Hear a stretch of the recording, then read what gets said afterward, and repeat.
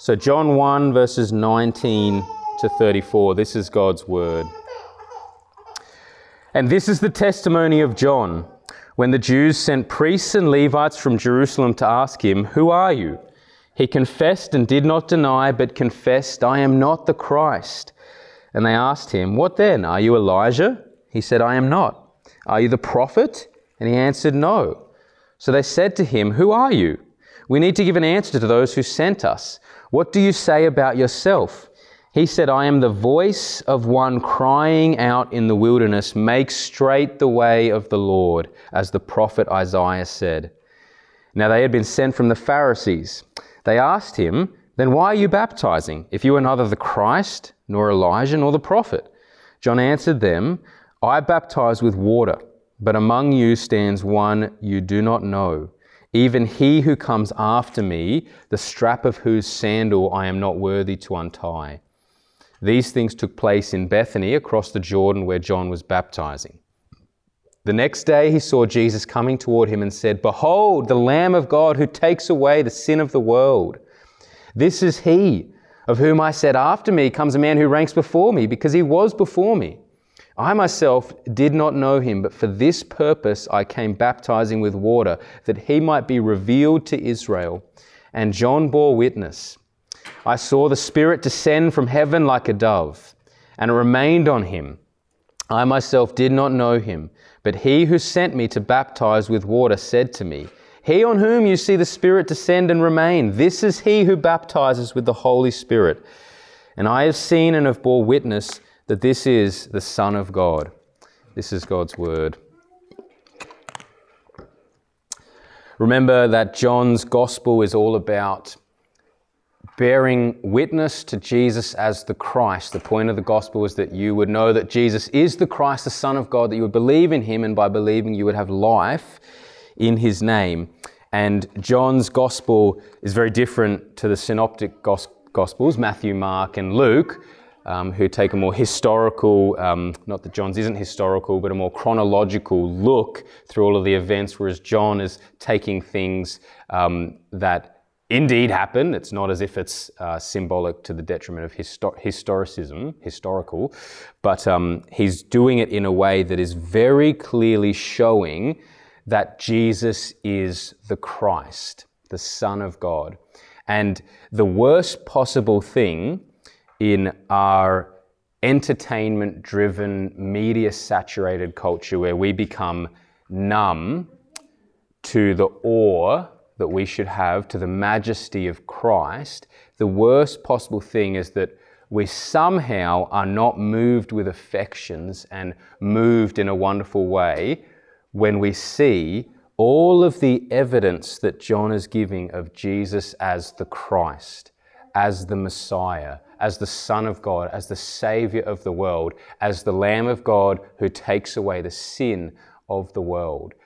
We should be praying as we go through this, that as we get all of these glimpses of Jesus as the Christ, that our hearts would well up, that we would be moved with affections, rather than simply needing 4 steps to live in the workplace in light of Jesus, that we would just see how wonderful it is to know that Jesus is the Messiah, the Christ, our Savior. In him we have life and life abundantly.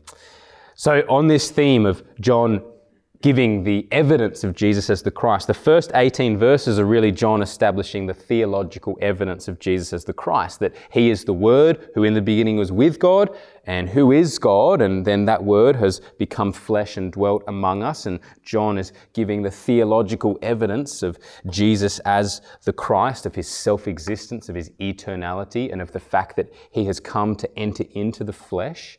And now from verse 19, John is continuing this evidence for Jesus as the Christ, but it's more based on now the historical narrative, figures like John the Baptist, and then looking at the life and ministry of Jesus. And it's still continuing his evidence showing that Jesus is the Christ, but we're looking at it from a historical lens, and this starts with John the Baptist.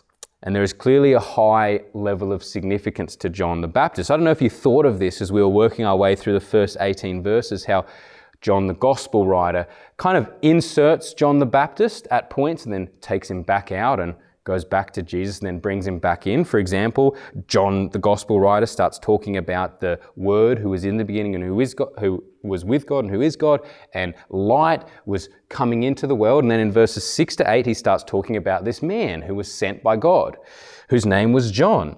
And then just a few verses later, he starts kind of removing John the Baptist from the picture, saying, but he was not the light. He just came to bear witness about the light, the true light, which gives light to everyone. And then he focuses in on Jesus again. And then in verse 15, after he says the Word became flesh and dwelt among us, he then inserts John the Baptist again and say, by the way, John bore witness about him and cried out, this was he of whom I said, he who comes after me ranks before me, because he was before me. And then he goes back to Jesus for from his fullness. And he's sort of like inserting John the Baptist and then taking him out again, clearly trying to draw our attention to something, trying to draw our attention to the significance of John the Baptist. And the main significance of John the Baptist is that he is, of course, the final messenger, the final prophet, the final mouthpiece of God before the moment in history where God himself enters in.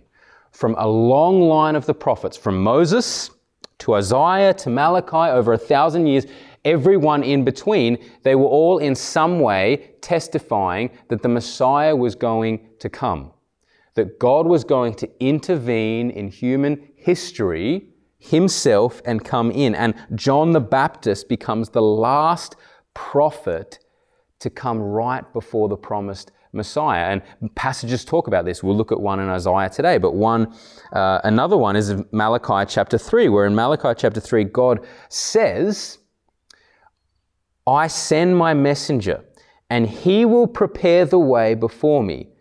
Now we know that the messenger there is referring to John the Baptist. Jesus himself says that in Matthew 11, where he says this is who God or the prophet Malachi was referring to when he said that, John the Baptist. So Malachi chapter 3, I send my messenger, and he will prepare the way before me, and the Lord whom you seek will suddenly come to his temple, and the messenger of the covenant in whom you delight, behold, he is coming, says the Lord of hosts. So there's this messenger figure that's going to come,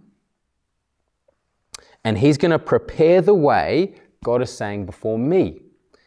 And immediately preceding that, we get that because he says suddenly, and the Lord whom you seek will suddenly come to his temple, and the messenger of the covenant in whom you delight, behold, he is coming, says the Lord of hosts. Remember that Malachi is likely the last or one of the last prophetic books. That's why it comes last in our Bibles, because it's chronologically the last prophetic book. This is the last prophetic word before about 400 years of silence, before Jesus comes. Of course, there were things happening in Jewish history, the Maccabean period, but really this is the last official prophetic voice, the word of God, for 400 years of silence. So you can imagine the Jewish people hanging on to these words from the prophet Malachi. It comes right at the end of the book. God said that he would send his messenger, and he's going to prepare the way. And when he prepares the way, God himself is going to come. He's going to come suddenly to his temple. That this was the hopes of the people, that the messenger would come. And this is John the Baptist.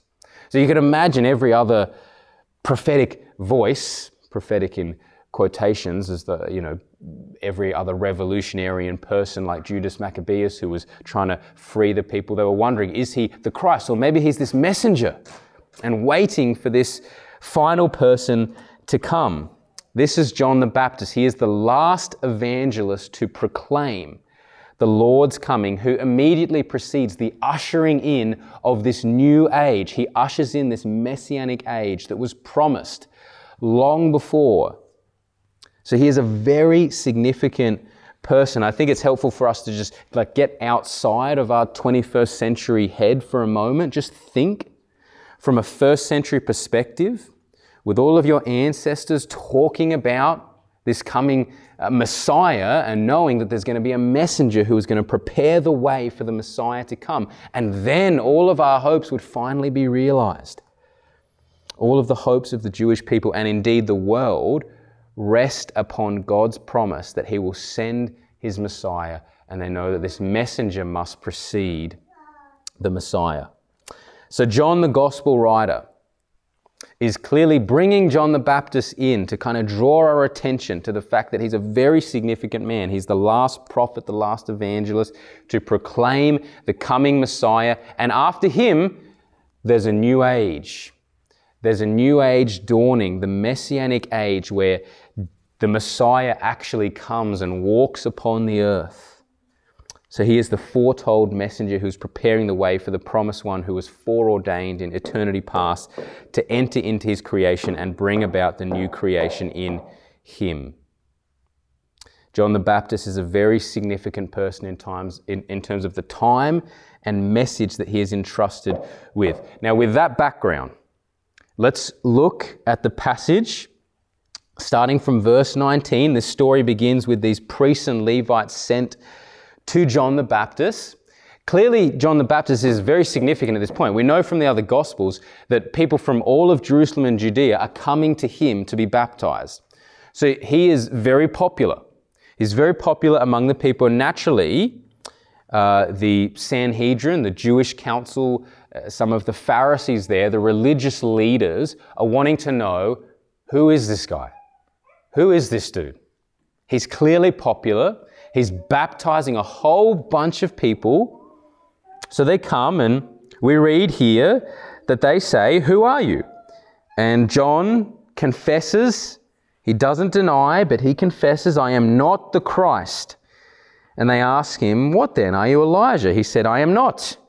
"Are you the prophet?" No, you can kind of see like a frustration with John. He starts off by saying, "I am not the Christ." Then it's just, "I am not." And then finally just, no, I'm not. I'm not any of these people. Now, it's interesting because we know that there is this idea of John the Baptist coming in the spirit of Elijah, and even that account in that Jesus talks about John the Baptist in Matthew 11, he actually says, if you will receive it, he is the Elijah to come. So there's clearly a significance to that.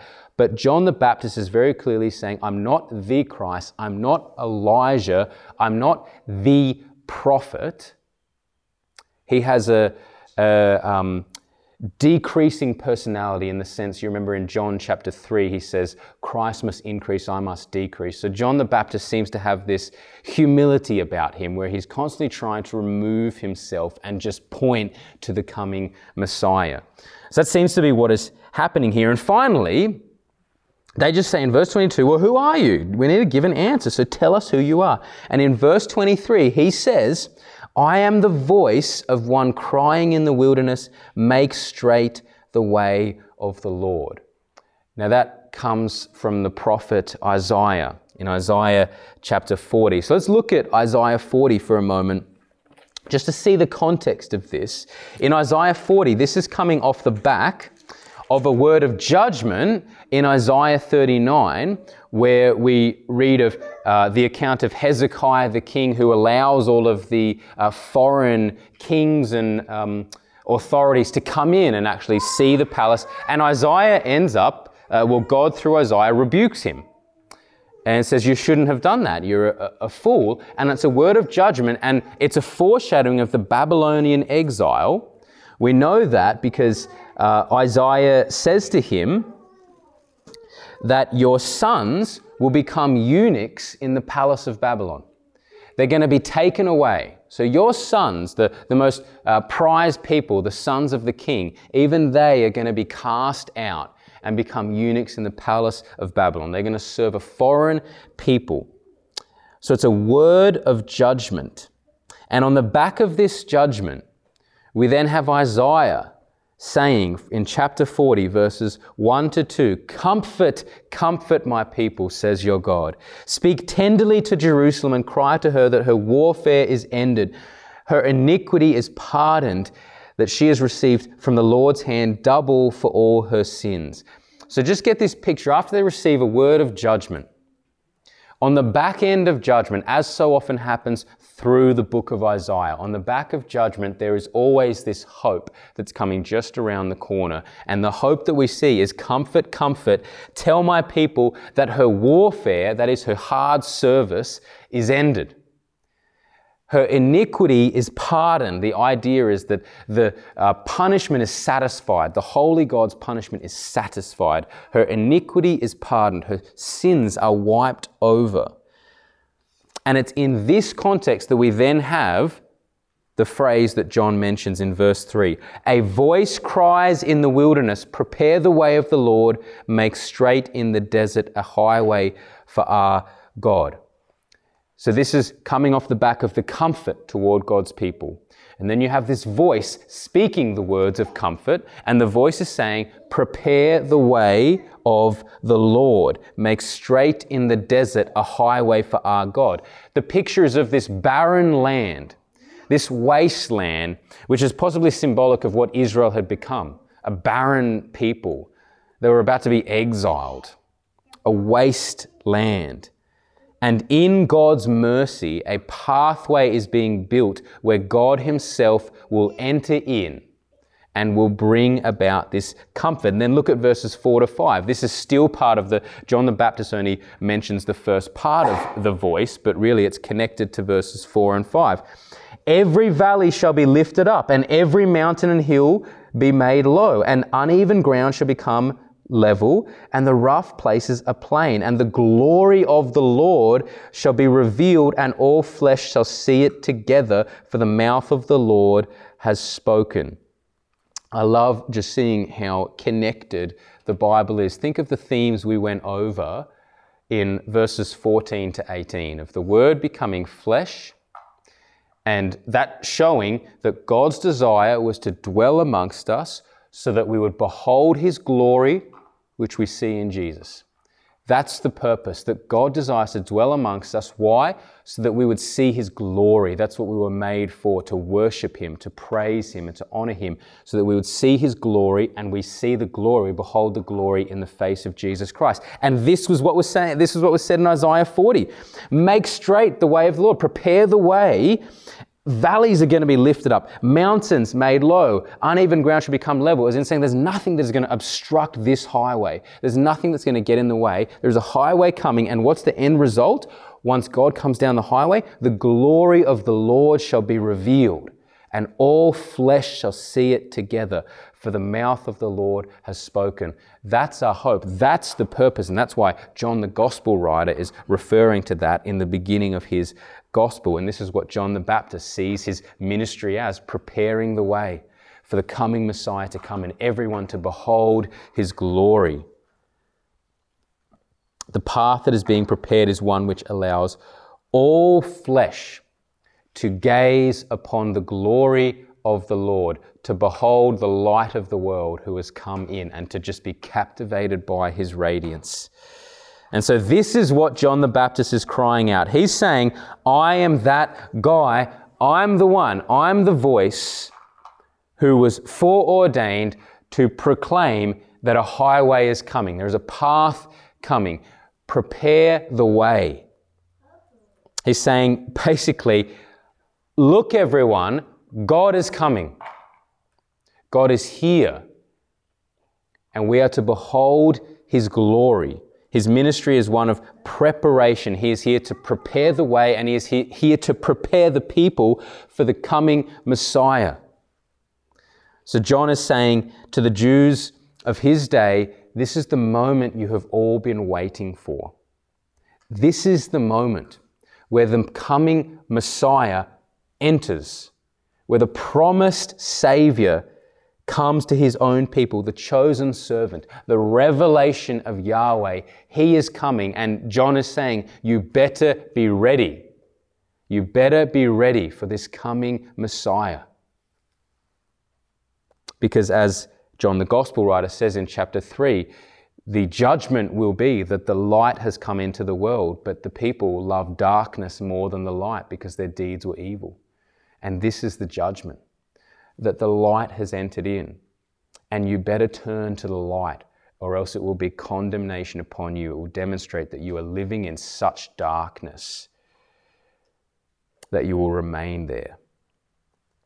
So this is who John the Baptist is. He is the last man appointed by God to bear witness to the coming Messiah. And after the priests and Levites hear this bombshell, you can imagine their reaction to hearing that. They ask, why are you baptizing then? They still seem to be quite confused.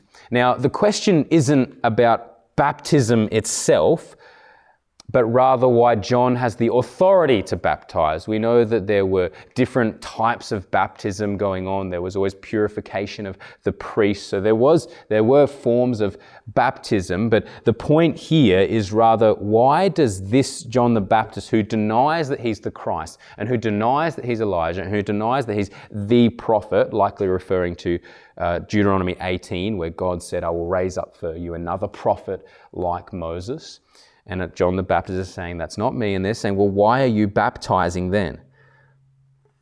The issue is clearly with the authority of John's baptism, because you can see that in his response. He doesn't go on to explain the ins and outs of his baptism, how he was doing it.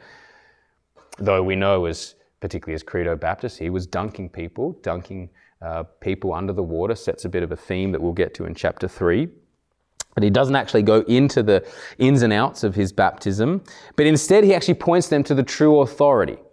So he says, I baptize with water, but among you stands one you do not know, and I am not even worthy to untie his sandal. This is like John saying, you're questioning my authority to baptize, but in your midst, he's here now, is the one who my whole baptism points to, the one who has all authority in heaven and earth. He is in your midst, and I'm not even worthy to touch his feet. It's kind of like this underlying irony in him saying, quit worrying about my baptism, because my baptism is pointing to the Messiah. It's preparing you for the Messiah, and he's in your midst now.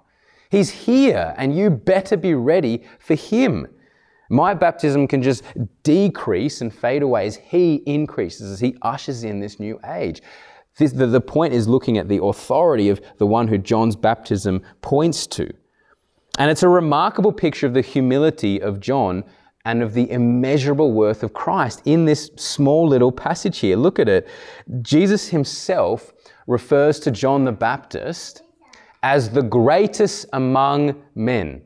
He says, among all of those born of woman, there's no one greater than John the Baptist. He is the best man. He's the greatest. And then we have John the Baptist, who it seems fair to say, he's clearly the man. He's the best man. And he says, I'm not even worthy to do the task of a common slave. It's a slave's job to untie the sandals, to wash the feet. And it's not a job that you want to do. John is saying, I would love to untie his sandals. What an honor. I'm not even worthy to do that. Not even worthy to untie this guy's sandals. So the picture we have so far is John the Baptist responding to them, denying that he is any one of the significance of the Messiah. He's not the Christ. He's not Elijah. He's not the prophet. He is merely pointing to the Messiah. He's pointing to him. We have this picture of John upholding Christ as utterly worthy, an immeasurable worth.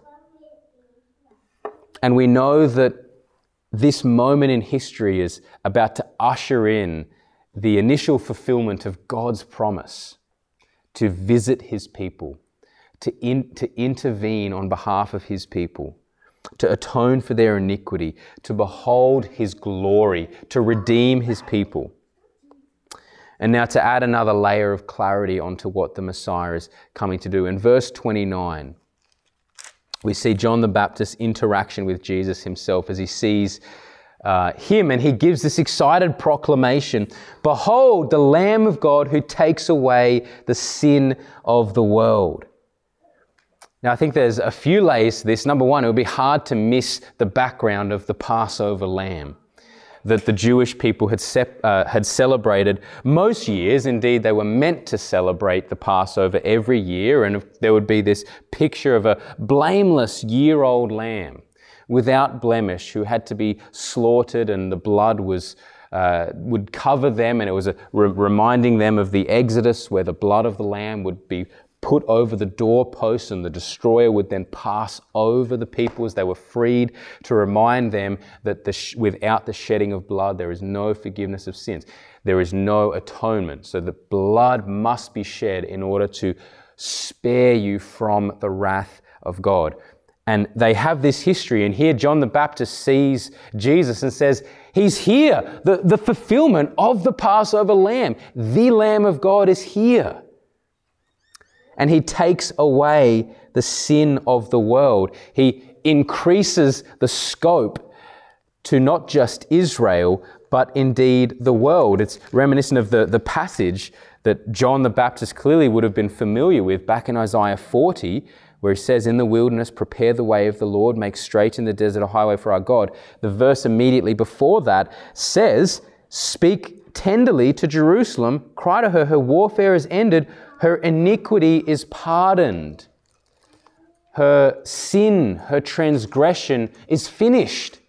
It's atoned for. How would it be atoned for? By the Passover lamb, by the coming Messiah, here to wipe away the sins of the people, the only one who could satisfy the righteous justice of a holy God. That's the idea here. So the Passover lamb is fulfilled in Jesus, who comes, and He's the Lamb of God who takes away the sin of the world. And then in verse 30, John the Baptist immediately says, this is He of whom I said, after me comes a man who ranks before me, because He was before me. He's saying the Lamb of God is actually the preeminent Word who has become flesh. That's the idea of, though He comes after me, He's actually before me. It's about significance. It's about position, preeminence, saying He is first to no one else. He is preeminent. So the Lamb of God who takes away the sin of the world, He's actually the one who was way before me. He was in the beginning with God, and He is God. It's possibly why, if we just go back to verse 15, remember how John, the gospel writer, inserts verse 15 in a bit of an odd place.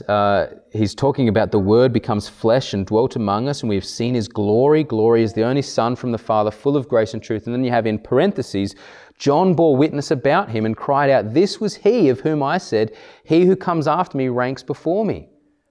Because He was before me.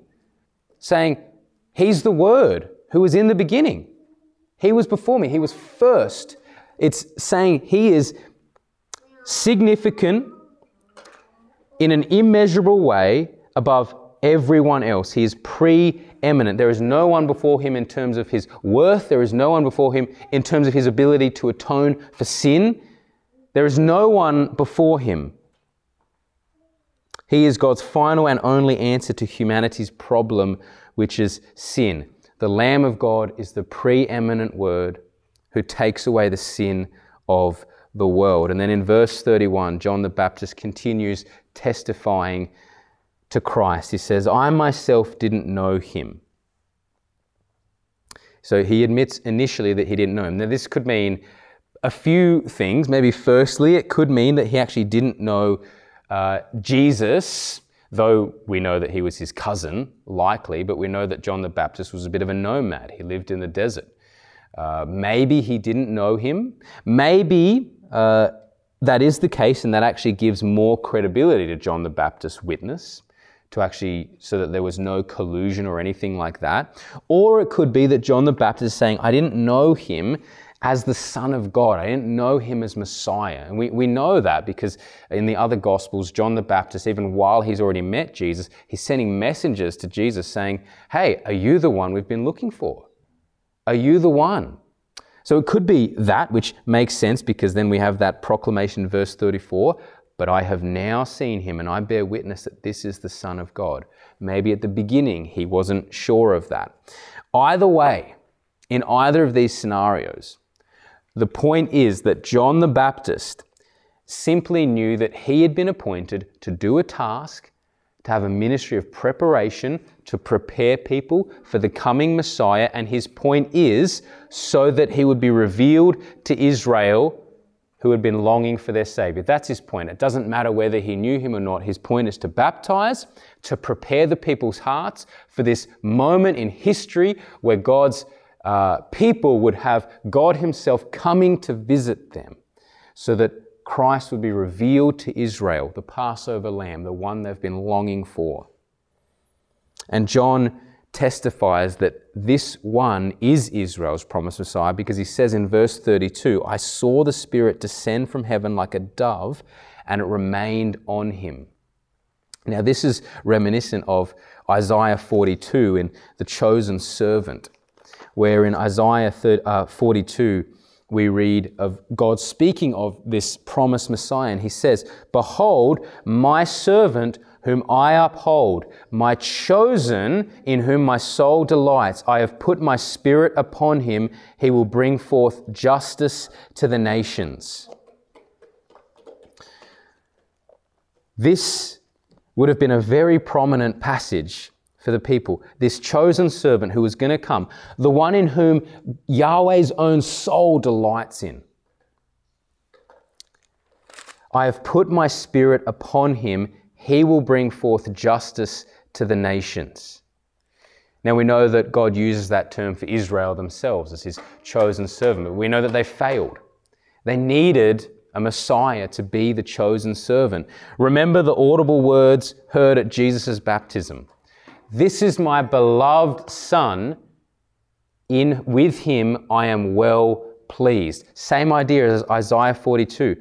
I have put, he is my chosen one in whom my soul delights. And then at the baptism, the inauguration of Jesus' ministry, we hear the audible words of God saying, this is my Son in whom my soul delights.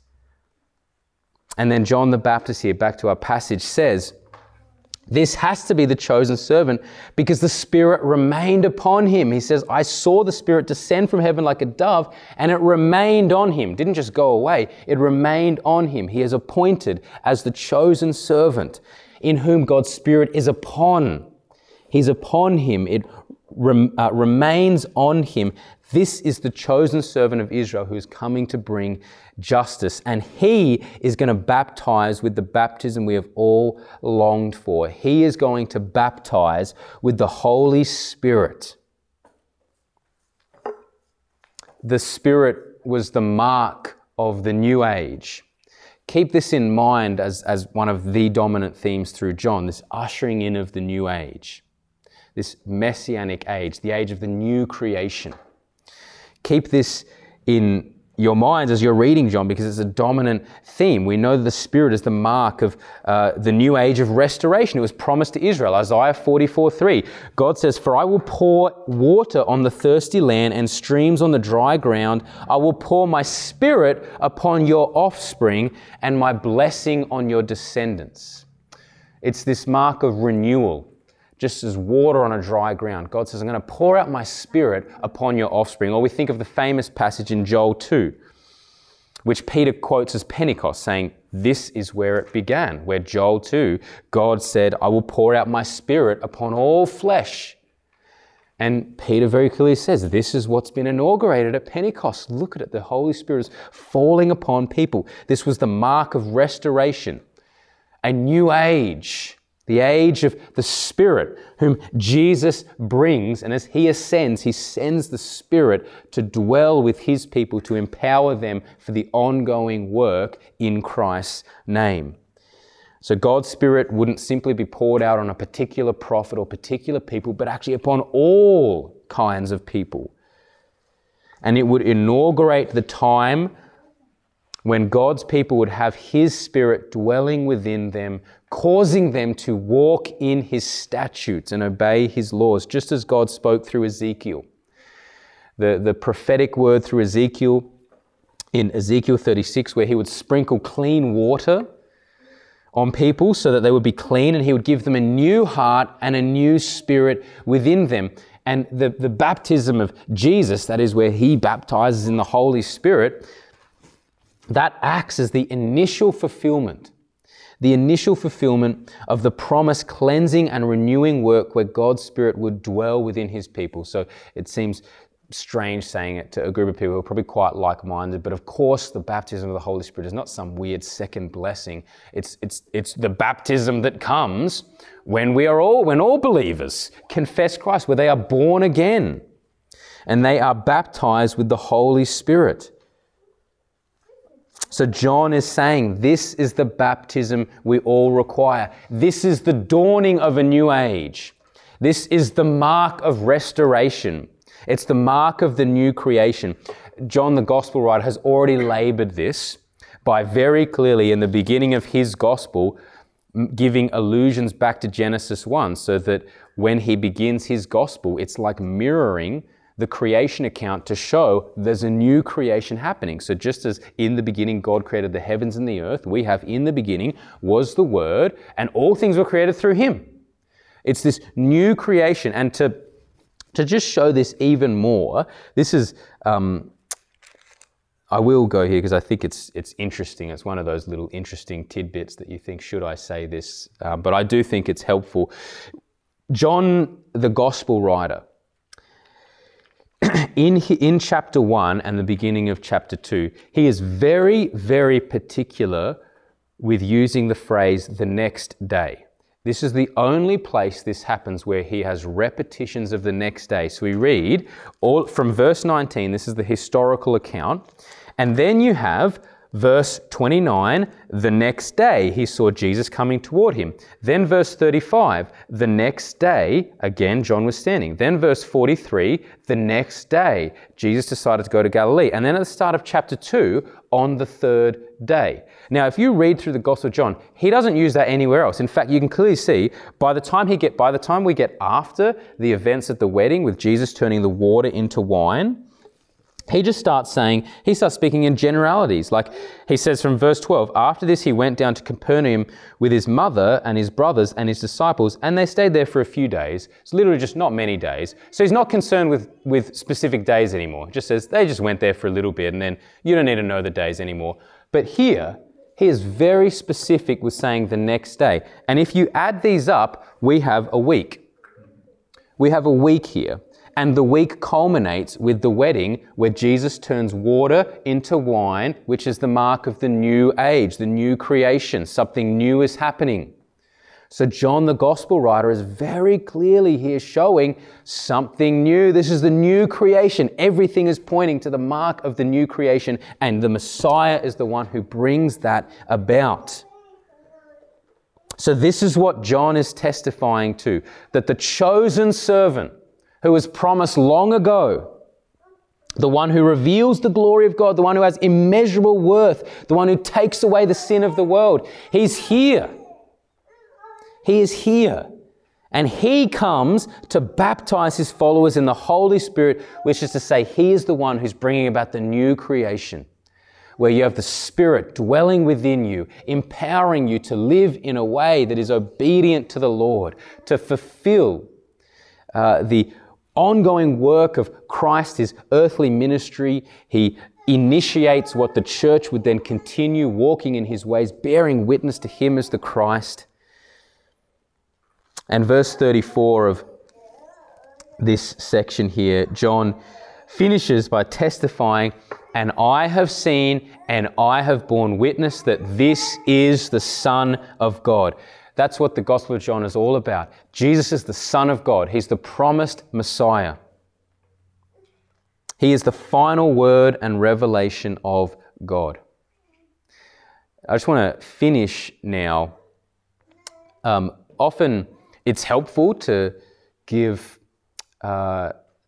practical applications for how we apply this text. I think and sometimes that's really helpful to give more concrete applications. I think there's nothing more practical than applying this text to ourselves by just very quickly summarizing everything that this tells us about Jesus as the Christ and just basking in that. just sitting under that, being reminded of Jesus as the Christ. So I've got 7 themes here that point us to Jesus as the Christ and that reveal his glory. Number 1, he is the one who reveals God's glory. He is the radiance of the glory of God. We see that by John's, how he identifies himself as a voice crying in the wilderness, make straight the way of the Lord. What was the point of that highway? That the glory of God would be revealed. Jesus comes and we have beheld his glory. Jesus is the one who reveals God's glory. That is what we were made for. Secondly, he is worthy of all honor. Verse 27, John the Baptist, the greatest among men, is not worthy to untie his sandals. Jesus is worthy of all honor. Perhaps a way that we realize that even more is the fact that we read that John the Baptist, though he's the greatest among men, Jesus says, but he's the least in the kingdom of heaven. This beautiful flip comes where when we realize we're not even worthy to untie, we're not even worthy to wash muddy feet of our Messiah. And when we realize that in humility and we bow before him and trust in him, he elevates us to this position far greater than John the Baptist. It's an amazing thing. He is worthy of all honor. Thirdly, he is the promised Passover lamb. Think about that. Imagine living in this before Christ, celebrating the Passover, having to slaughter the lamb, knowing that it was only blood that would cover you, and just waiting and waiting for the fulfillment of that. Jesus is the promised Passover lamb, not only covering for the sin of Israel, but for the sin of the world. John increases the scope of it to show that it is through this Passover lamb that all peoples from every tribe, tongue, and nation would have their sin wiped away. Fourthly, he is God's revelation. He is God revealing himself. He is the image of the invisible God. We see that in verse 31. This was the purpose of John's baptism, so that he might be revealed to Israel. Jesus is God saying, I'm here. You want to know me? Here's my son. He is God's revelation. Fifthly, he is the chosen servant whom God has placed his Spirit upon. The suffering servant with whom God the Father is well pleased, whom he places his Spirit upon. And the beautiful thing is that when we trust in Jesus, when we are reconciled to the Father, we have the Father's pleasure upon us, not because we are worthy of it, but because we are in Christ. So we long for that statement from the Father, well done, good and faithful servant. I am well pleased. And when we are in Christ, we have the pleasure of the Father upon us. Sixth, he brings the promised Spirit. This is the mark of the new creation. The Comforter, who we read about in the latter parts of John. The Comforter who guides us into all truth. The Paraclete who illuminates Christ to us, who points us to our Messiah. Jesus brings the promised Spirit, the mark of the new creation. Seventh and final, he is the Son of God. The statement gets used so much that we miss the weight of this title. He is the Son whom God appoints as his representative, as his heir. Think of the parable where God sends his representatives and finally he thinks, I'll send my son. This is the most significant thing. Surely no one would reject my son. Jesus is the Son of God. He is the heir of all things. He is the Son by whom we have the only possible access to the Father. And this is what fills us with assurance. He is the Son of God. And we know that since God the Father did not withhold his own Son, but freely gave him up for us, we know he will give us all things. He is the Son of God. Let's stop there and prepare our hearts to take the Lord's Supper in response to this. He is the Son of God. He is the Passover Lamb who takes away the sin of the world. He is the revelation of God. He is the image of the invisible God. He is the Alpha and the Omega. There is no one before him. He is preeminent. And we, in our sin, are utterly unworthy to approach him in any way. We should be destined to hell for all eternity, and in his immeasurable grace and mercy, his abundant mercy, he provides the atoning sacrifice. He provides his only Son. God the Father provides his only Son in order to die the death that we deserve, that we might receive the life we do not deserve. The bread, symbolic of the body of our Saviour hung upon the tree, the cup, symbolic of his blood shed, the blood of the new covenant.